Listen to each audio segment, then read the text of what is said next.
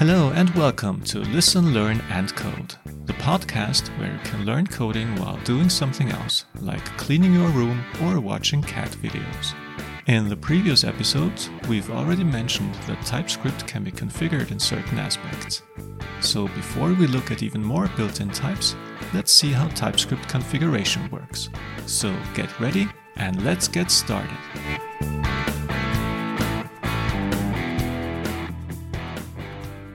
When using the online playground, you can open the configuration options by clicking on the tsconfig tab above the editor field.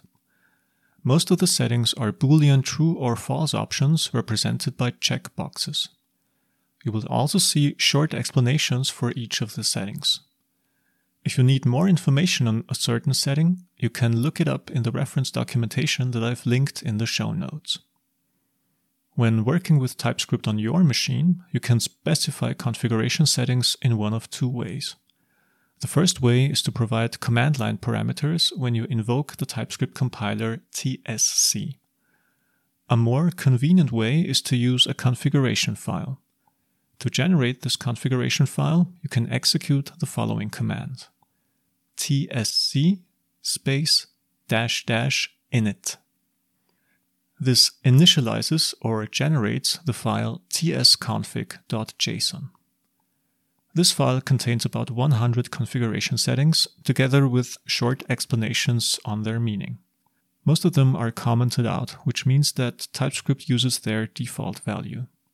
If you want to change one of these settings, you can simply remove the comment marker and adapt the value. The JSON format itself doesn't allow comments, but TypeScript makes a useful exception here.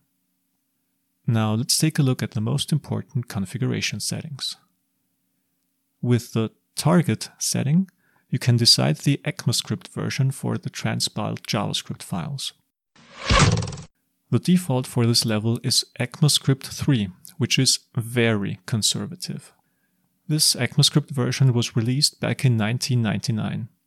The TypeScript manual currently tells us that you can safely use ECMAScript 6 instead. This version was released in 2015 and is supported by all modern browsers.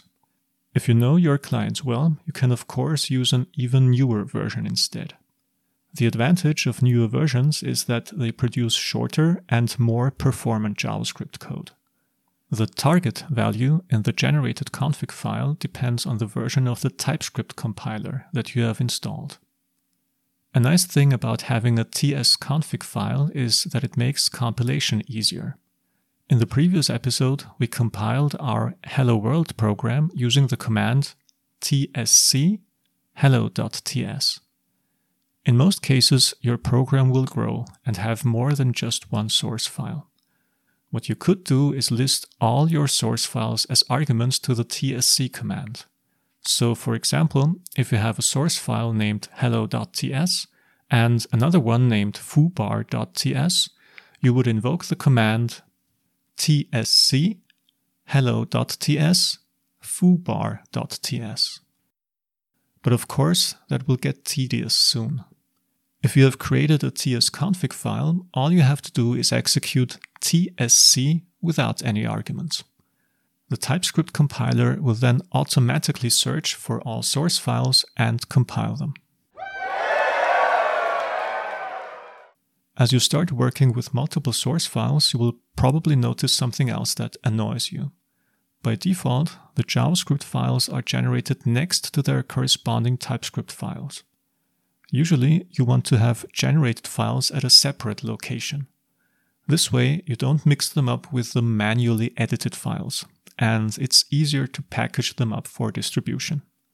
Suppose you have a folder called dist in your project, which is short for distribution, and you want the JavaScript files to be generated into this folder.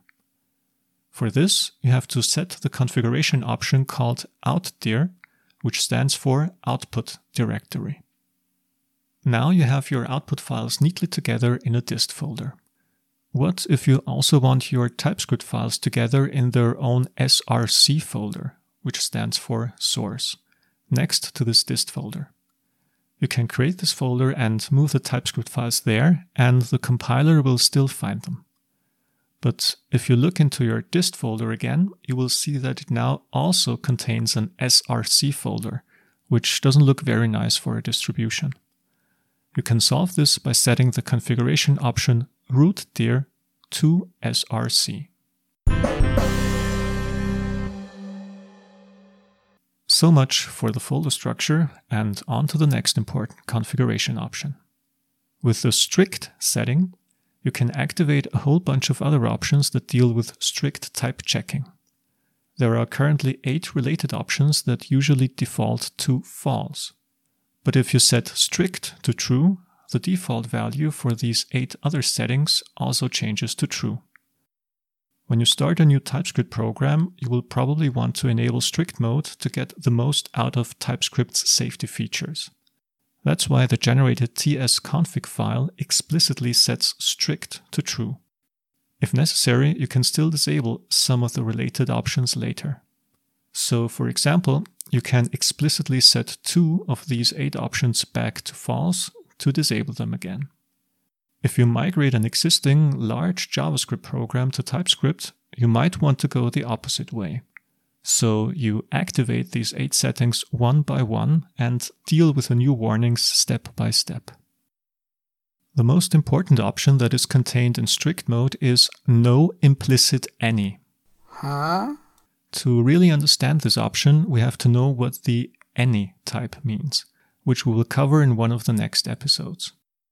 In a nutshell, the type checker basically ignores everything that has the any type and doesn't warn you if you do something wrong. And with this option, you can prevent that the any type is used implicitly in certain cases. So setting no implicit any to true is a good idea if you haven't activated the strict option. The second next important strict family member is the option strict null checks. When this option is turned on, TypeScript helps you to prevent null pointer exceptions. We will see examples for this option when we take a closer look at the null type. If you prefer a more dangerous null pointer experience, like in Java for example, you have to leave this option disabled. A final option that is not covered by the strict family is no emit on error. If you enable this option, the TypeScript compiler refuses to generate JavaScript code as long as there are errors reported by the TypeScript compiler. So the default value is that TypeScript produces output even if it thinks that you've made a mistake.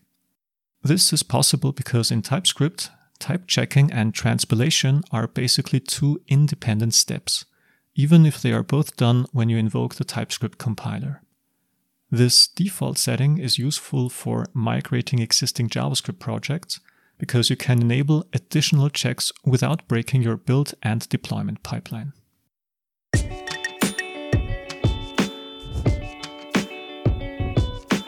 So, to sum up what we did in this episode. We learned how to configure TypeScript both in the playground and on your local machine. We saw that the generated tsconfig.json file contains comments, even though they are not supported by the JSON format itself. And we learned about the following configuration settings.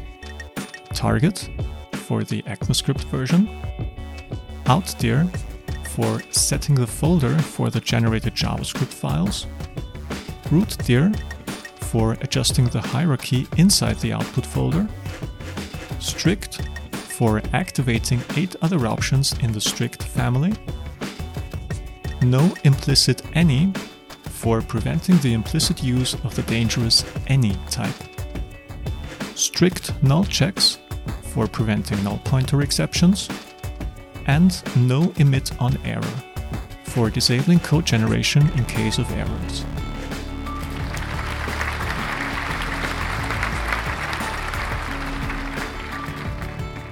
And that's all for now.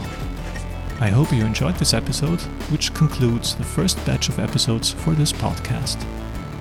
If you wish to hear more of this, be sure to subscribe to the podcast and give it a like, or drop me a message. If there is enough demand, I'll be happy to hear you next time on Listen, Learn, and Code.